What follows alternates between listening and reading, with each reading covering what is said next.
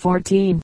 Is of Peter the Great's father. When the patriarch Nikon had the errors of the copyists in the scriptures and church service books corrected, but the present war has fused all parties, united all hearts in patriotism, loyalty to, and confidence in their emperor, and created a fervid inclination amounting to enthusiasm to accept even the most drastic reforms he may make cheerfully, unquestionably, as for the good of the fatherland.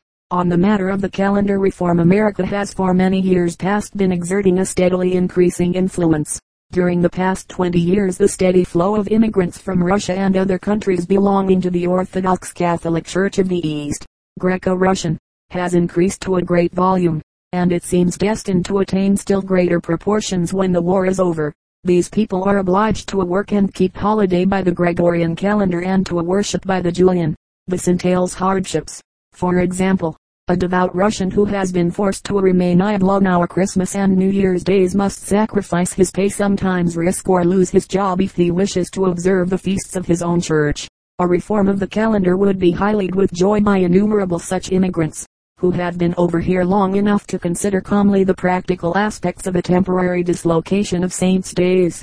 The ecclesiastical authorities in this country have frequently protested, in print, both here and in Russia, and I have been informed that the Holy Synod has been appealed to, more than once, to induce it to cast its influence into the balance with that of the scientists and the governmental authorities, who have been discussing the matter for years past, and hesitating over the probable consequences of action. A case of peasant joining hands with the rulers of Russia, once more like Mr. Chilyshev and the Emperor Nicholas, or the people of the United States and the President, to secure a needed reform. And these same peasant immigrants in America have, without the shadow of a doubt, already written back to their relatives and friends in the old country, and very frequently about the difficulties of the antiquated Julian calendar, and these, in turn, can disseminate common sense about the change in a way which the government, aided by the Holy Synod and the explanations of home-staying parish priests, unaided, could never effect. When the fitting time arrives, perhaps the Russian government will avail itself of just this argument, among others the welfare of friends in distant America. There has never been a propitious time in Russia to make that calendar reform since the reign of Peter the Great until now, and America may fairly be said to have brought from its dark hiding place the mustard seed which has been trying so long to germinate, and imparted to it a vivifying impulse. The Mother's Song, by Cecilia Reynolds Robertson. Hush, oh, my baby, your father's a soldier, he's off to the war, and we've nothing to eat, and the glory is neither for you nor for me, with the cockleburr crushing the wheat. Little boy baby, look well on your mother. Some day you may ask why she bore you at all, for the trenches are foul with the blood and the wallow, and the bayonet is sharp for your fall. Rest, rosy limbs, and blue eyes and gold lashes made in the mold of the Savior. They say, drink deep of my bosom, my starved, meager bosom, that keeps you alive for the fray. Sleep, oh, my man-child, and smile in your sleeping. But the gun has been fashioned to lay in your hand, and your lifeblood flows smooth in your fair little body the better to water and plenish the land. Pan-American relations as affected by the war consequences of the European conflict on future commerce between the United States and Latin America, by Huntington Wilson, formerly Assistant Secretary of State. A study of the effects of the war upon our relations with the other republics of this hemisphere involves political, commercial, financial and strategic elements of far-reaching scope and much complexity. The situation presents an opportunity. It offers a lesson even more vital than the opportunity. The political considerations are most relevant to the lesson, and the final text of the lesson will be the result of the war. The economic opportunity is already upon us, definite and clear. It will not wait. It must be grasped without delay and may therefore be first discussed. There is something repellent in counting our advantages under the shadow of so great a tragedy, but we must try to be as practical as those who are fond of accusing us of materialism. Does anyone think that the steamroller of admirably organized and government-fostered German competition would pause if we lay in the road, that if we received a check, Anglo-Saxon cousinship and fair play would always mitigate British competition, or that then not a single European merchant in South America would ever again use scorn and detraction against our goods, or encourage, through influence with the press, prejudice due to Yankee peril? Nonsense. In short, is it likely that all our competitors would suddenly love us just because we were in trouble? Remember, things are not as they should be, and meanwhile must be dealt with as they are. There used to be apparently very little hope of our shaking the tree and gathering the golden fruit of foreign enterprise unless forced to it by the collapse, through dire hard times, of the wonderful home market which has made spoiled children of our manufacturers. Now comes this war. It forces upon us a wonderful, a unique opportunity to gain and hold our proper place in the finance, trade, and enterprise of Latin America. The richness of the field is often exaggerated, but its cultivation is certainly worth the effort of men of foresight. What are we going to do about it? This is the question, for if American businessmen do not do their part, the ultimate effect of the war upon our economic interests in this part of the world will be unimportant. We must not be like the young gold miners who were looking exclusively for large nuggets with handles. We must go at it seriously and scientifically and solidly, not superficially, casually, and opportunistically. We must begin with the earnest intention of continuing our efforts for all time. An enthusiastic commercial spasm will be worth nothing. There have got to be real efforts, real hard work, the expenditure of money for future and not merely immediate profits, a cheerful readiness to discard old and cherished methods, a new adaptability, a new painstaking attention to details. There has got to be serious study of foreign countries and keen interest in our relations to them. Without all this, mailing catalogs, usually in English, banquets and speeches and organizations will take us nowhere. American businessmen are bestirring themselves. They know that we need ships to carry our goods advantageously, and banks for the favorable financing of our trade. They should be able to compel our government's support where needful, as in a ship subsidy or a limited guarantee of reasonable profit to American investment in ships, in connection with our efforts at Caribbean commerce. As another instance, they should be able to get a flexible sliding scale tariff provision passed by Congress, so that, in dealing with the countries whose coffee or other special products we buy, we could induce them to give us for our exports reciprocal advantages over our competitors. Indeed, a kind of Caribbean tariff union might well be feasible and desirable. So long ago as last August the British government sent all over the world for samples and specifications of German goods which their manufacturers might contrive to displace. We should take corresponding action in regard to the goods of our competitors. Our manufacturers should be reconciled to sending to find out what each market wants instead of asking a population to take or leave what we make. Our commercial campaign should include the effort to replace goods from one belligerent country formerly handled by local merchants from another belligerent country, such as British goods previously sold through the German houses which so abound in these countries. Good men from small countries without political significance in world politics already make their influence felt as employees of foreign governments and as merchants in foreign countries.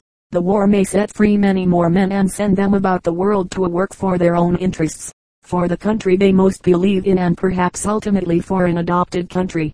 International commerce must have its courtiers, and the goodwill of all such men should also be reckoned with. They spread friendship or prejudice against us. Many of them are importers and will push our goods or someone else according to the manner in which we deal with them. American manufacturers are doubtless weary of being told that they pack badly, that they are niggardly about credits, that they do not send enough or sufficiently qualified representatives, that they are careless of details, and so on.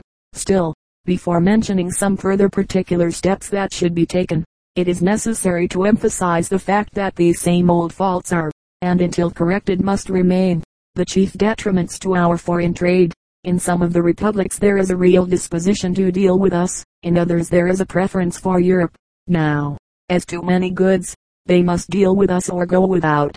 Although I am informed that a German firm, for example, has got word to its clients in these countries that it is prepared to fill orders via Copenhagen. If we think that our competitors have gone entirely or permanently out of business, we shall be ridiculously and sadly disappointed. We shall be on trial, and if our exporters make good they will find a conservative disposition to continue to buy from us. In the effort it is important to remember that there is much to live down in criticism of methods of the past. One Latin American gentleman, an enthusiast for American commerce, exclaimed to me in despair, "Son hombres capaces de poner en hacha Collins con vidrios para ventanas," which means, they the American exporters are capable of packing a Collins hatchet with window glass. Others told me how leading firms always stamped their letters for domestic and not foreign postage. The office boy simply would not learn geography. Nobody minded paying the deficit, but through local red tape this seeming trifle sometimes caused 2 or even 3 weeks delay in the delivery of important letters. Certain of our strongest firms have been calmly ignoring shipping directions. What did they care if the packages had to cross the Andes on muleback? And if mules could only carry packages of a certain size and weight, what did they care if the duty remission for materials on some government contract, or the customs classification of a shipment, depended on adherence to specific directions? I could multiply examples of the most amazing casualness and careless disregard, of bad packing, of ungenerous credit, which had enraged the importer, a European merchant, many years established in a South American city, and knowing the community, has been selling pianos in this way. The manufacturer would quote him a price and deliver the piano, giving him long credit at an ordinary rate of interest. The merchant would finally sell the piano on the installment plan, receiving interest at a higher rate on the deferred payments. The merchant trusting the buyer, the manufacturer trusting the merchant, both thus making good profits, and the purchaser being accommodated. This man found the American manufacturer entirely unwilling to deal in this way. European houses on the spot, whether independent or financed by large home houses, give credits for as long, sometimes, as a year. They would not continue to do so if they lost by doing it. Often this fits the customs of the local domestic trade. In one country the local retailer is expected to be paid within 18 months. Naturally, our exporter's demand for cash down on receipt of documents, even when the customer is well vouched for, does not appeal to him. He prefers to get long credit from a European house, and pay interest for it, rather than to borrow from his bank at high interest or sink his own capital to pay for American goods, long before he gets them, their price plus the profit of a commission house. Indeed, he is generally dissatisfied with the methods of American export trade as now conducted, which is almost exclusively through commission houses. These, it seems, might become more efficient through organization and more aggressive and scientific methods. On the other hand, the export trade of certain of the big combinations is beginning to be pushed with commendable zeal and efficiency. Trade at large, to reach its greatest volume, must include the pushing of smaller lines of goods. These smaller lines, in the aggregate, would reach considerable sums, and it does not appear that there had hitherto existed efficient agencies for their marketing. To hold Latin American trade we must equal our competitors in liberality of credits, in representation on the spot, and in other facilities. There is no doubt that more American merchants resident in the trade centers would give valuable impetus to our commerce. Even our commission houses operating on the spot are so few that in handling many lines there is the greatest danger of their sacrificing the building up of a steady trade to the opportunities of unduly heavy profits now and then, and so damaging our general commercial interests. Then we must send many commercial travelers. Just here, however, it cannot be too strongly emphasized that Americans sent to these countries to do business must above all be men of agreeable manners. In these countries many quite unworthy people have these, so a good man who lacks them is likely to be badly misjudged. They should have sympathetic personality and sufficient education, besides being men of sobriety and good character, and should be able to speak the language of the country. All this will be expensive, but non-competing firms might join in sending men, or competing firms might, it is hoped, be guaranteed against the terrors of the Sherman Law in order to join in sending a corps of representatives upon some basis of division of the field or the profits. Combination is even more necessary abroad to put forth the nation's strength in world competition than it is for efficiency at home. These men would be students and salesmen, and perhaps future merchants who would settle in these countries and emulate the patriotic groups of resident foreigners who in so many places help to form an atmosphere favorable to their country's interests. They would work to replace with our goods those now shut off by the war, but also to introduce dozens of lines of American products which are now comparatively hard to find in these markets. A number of strong firms might join to establish commercial houses or selling agencies in trade centers of certain groups of countries. Commission houses might do the same if they carried samples and instructed their clients in packing, credits, and c. But in each case there should be American houses on the spot which would carry general lines and supply to the eye that visible evidence of the goods themselves which is such a valuable form of advertisement. In the establishment of American houses in these countries, as in many other respects, much may be learned from the Germans. They bring out carefully selected young men, These, if efficient, had share promotion. The partners retire before old age to make room for those who work up.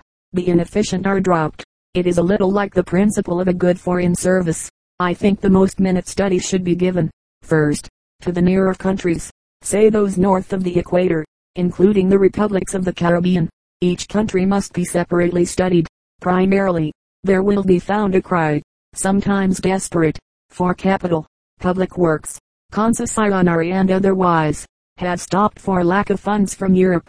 New developments in railroad building, mining, harbor works, plantations, are arrested. Where European credits have been customarily used to handle crops, there is distress, and no less so in cases in which such credit has previously been given by ostensibly American houses operating really with European capital.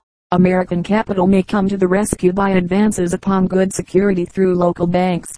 It can establish banks or by controlling interests in existing banks, many of which pay their stockholders 15% or more. It can relieve the stagnation and make profitable investment by an active campaign for public and private contracts and for sound and fair concessions, not visionary or get-rich-too-quick schemes. Supposedly, the repairing of the destruction brought by the war will make European capital scarce for some years, but an effort will doubtless be made to retain for it its former preponderance in these countries, and so it is important that, whatever the war's effects upon our own money markets, use should be made of such an opportunity as does not come more than once. To be sure, the scarcity of money in the United States makes this difficult, but the same worldwide money scarcity will secure an especially high rate of interest in Latin America, where even in normal times money can often be placed on excellent security in some of the countries, and at a rate very high indeed compared to that prevailing now in the United States. For safe investments with such a margin of profit, it is to be hoped that money, even if dear at home, will be forthcoming. Undoubtedly the purchasing power of these republics has been hard hit by the cutting off of credits and markets by the war, as their governments have been hard hit through the falling off of revenues from import duties. Some of the governments will require foreign loans. Capital, I repeat and I mean really American capital, is the urgent need. We are not asked to make them a present of capital to buy our goods with. But if we do not help finance them and buy their products, they will have nothing with which to buy our goods. The situation invites us to give capital and credit to take the place of the European supply which has failed. One need not fear that the returns will be uninviting, for Europe would hardly have been supplying credit and capital to Latin America as a mere matter of amiability. Thus our capital must regenerate Latin American prosperity, while our bankers, merchants, and manufacturers are engaged in making solid, permanent arrangements, not opportunistic ones, to take possession of a great share in the present and still more in the growing future development and commerce of these countries. Capital, then, and credit are the first requisites.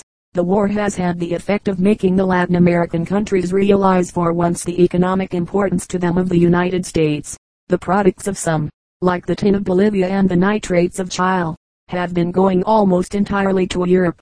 Several republics suffer the more acutely in proportion to their previous failure to cultivate financial and commercial relations with the United States. They now feel this and are compelled to a mood receptive to our advances. More, they are forced to seek new markets for their goods just as they are forced to buy some of ours. In this way there should come about new exports to the United States, and there should spring up there the corresponding new industries and habits of consumption, to the ultimate benefit of all the countries concerned. Meanwhile, the United States is the only present economic hope of a number of the republics. It is to be hoped that our capitalists and businessmen will realize the responsibilities as well as the opportunities of profit in the role they are asked to play, and that their response to their new opportunities will be one of courage, thoroughness and intelligence, and one also of quiet patriotism. Political potentialities, turning from the opportunity to the lesson, from the commercial and economic aspects of this question to those that are political in the large sense. One's imagination is appalled at the potentialities of the yet unknown results of so vast an upheaval. Yet we must envisage some of these if we are to be prepared for their effect upon us. We must be ready for the impact of the resultant forces of these great dynamics. We must be ready everywhere, but nowhere more than in our relations with Latin America, in the zone of the Caribbean, and wherever the Monroe Doctrine as still interpreted gives us a varying degree of responsibility. The war's first effect upon our Latin American relations is to compel through commercial and financial rapprochement a larger measure of material interdependence, more contact, and, we may hope, a substitution of knowledge for the former reciprocity of ignorance. All this makes for better social and intellectual relations, good understanding and friendship, and so for political relations much more substantial in the case of many of the republics than the rather flimsy Pan-Americanism celebrated in eloquent speeches and futile international conferences. There is little in Pan-Americanism of that kind. The Rosa Latina of eloquence is not itself homogeneous, still less so is the population of the whole hemisphere, and with Rio de Janeiro, Buenos Aires, and Santiago we have, of course, far less propinquity than we have with the capitals of Europe. But what we really can do is to build up, especially with the nearer republics, real ties of common interest and good neighborhood, and with the distant ones ties of commerce and esteem. The war may tend to cure certain rather self-centered countries of affecting the morbid view that the people of the United States are lying awake nights contriving to devour them, when, in fact, it would be hard to find in a crowded street in the United States 1 in 1,000 of the passers-by who knew more than the name, at most, of one of those very few countries referred to. Europe's preoccupation with the war temporarily deprives such a country and its few misguided prophets whose monomania is dread of that chimera, the Colossus of the North, of the pastime of nestling up to Europe in the hope of annoying us. It postpones, too, the hope of the morbid ones that we shall come to a war with a powerful enemy. Now, perhaps, even these will appreciate the remark of a diplomatist of a certain weak country in contact with European powers, who once said, if we only had the United States for a neighbor, what I can't understand is that your neighbors do not realize their good luck. Turning from these exceptional phenomena, the very fact of the war leaves the United States in a general position of greater political prestige. Whatever the upshot of the European tragedy, its political and psychological consequences are likely to be great. If it result in new national divisions upon racial lines of more reality, who knows but that the awakened spirits of nationality will germinate fresh military ambitions, or will the horrors of the war force political reforms and the search for assurance in more democratic institutions against any repetition of those horrors? And is popular government an assurance against useless war while men remain warlike even when not military? Except from the successful countries or from those where disaster has brought such sobering change that men can return to a work hardened with new hope.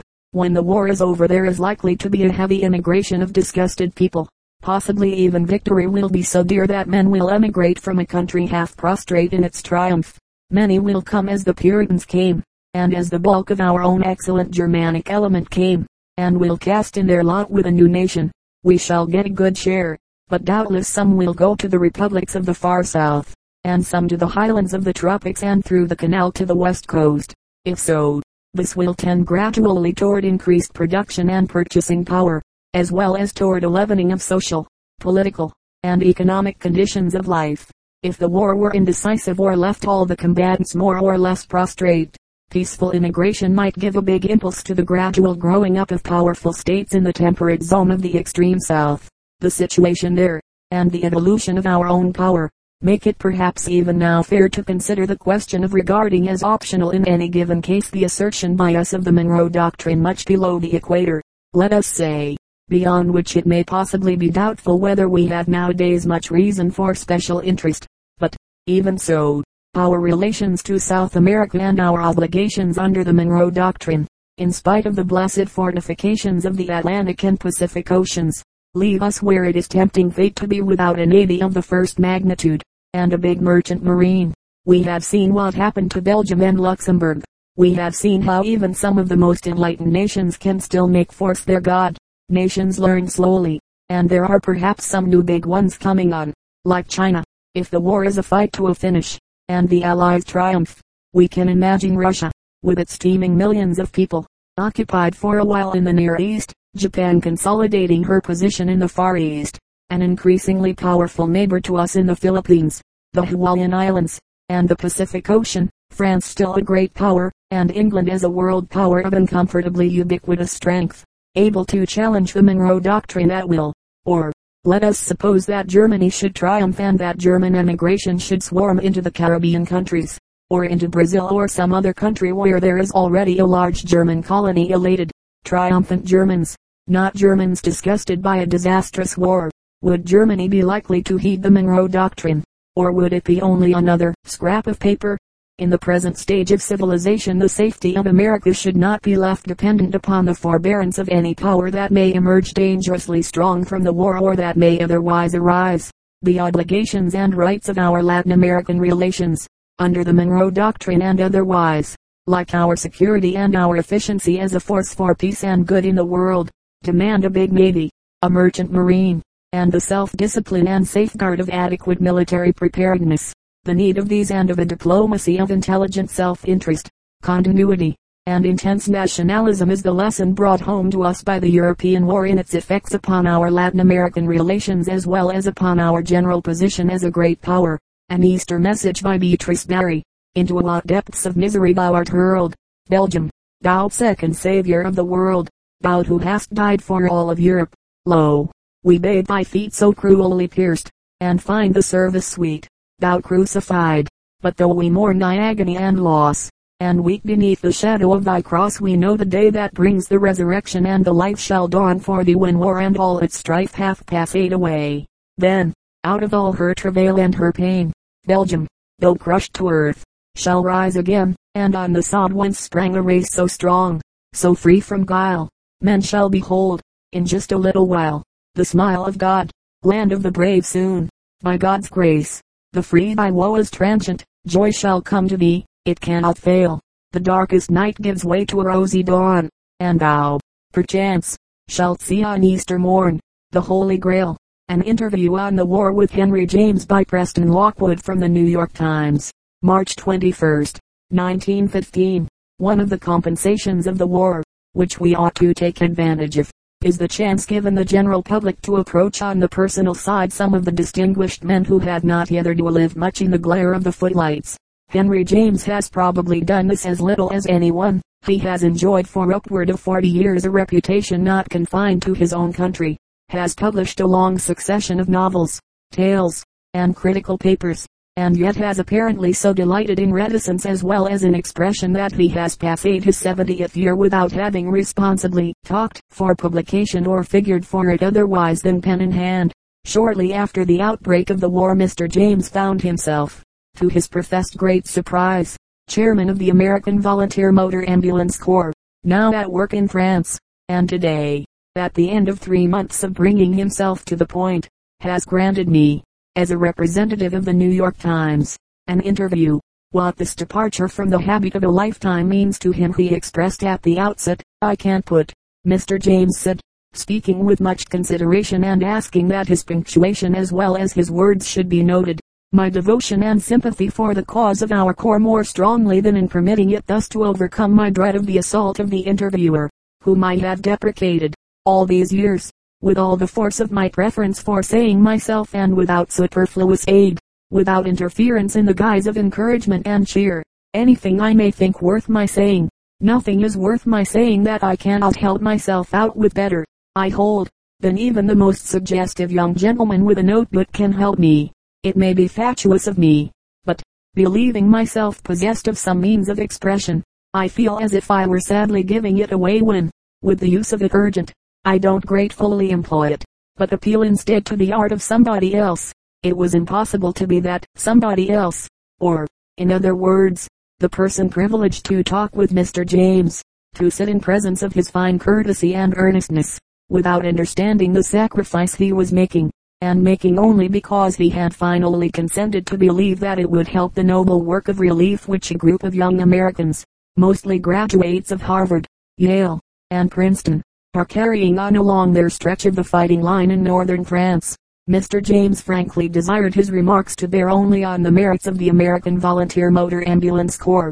It enjoys today the fullest measure of his appreciation and attention. It appeals deeply to his benevolent instincts, and he gives it sympathy and support as one who has long believed, and believes more than ever, in spite of everything, that this international crisis, in the possible development of closer communities and finer intimacies between America and Great Britain, between the country of his birth and the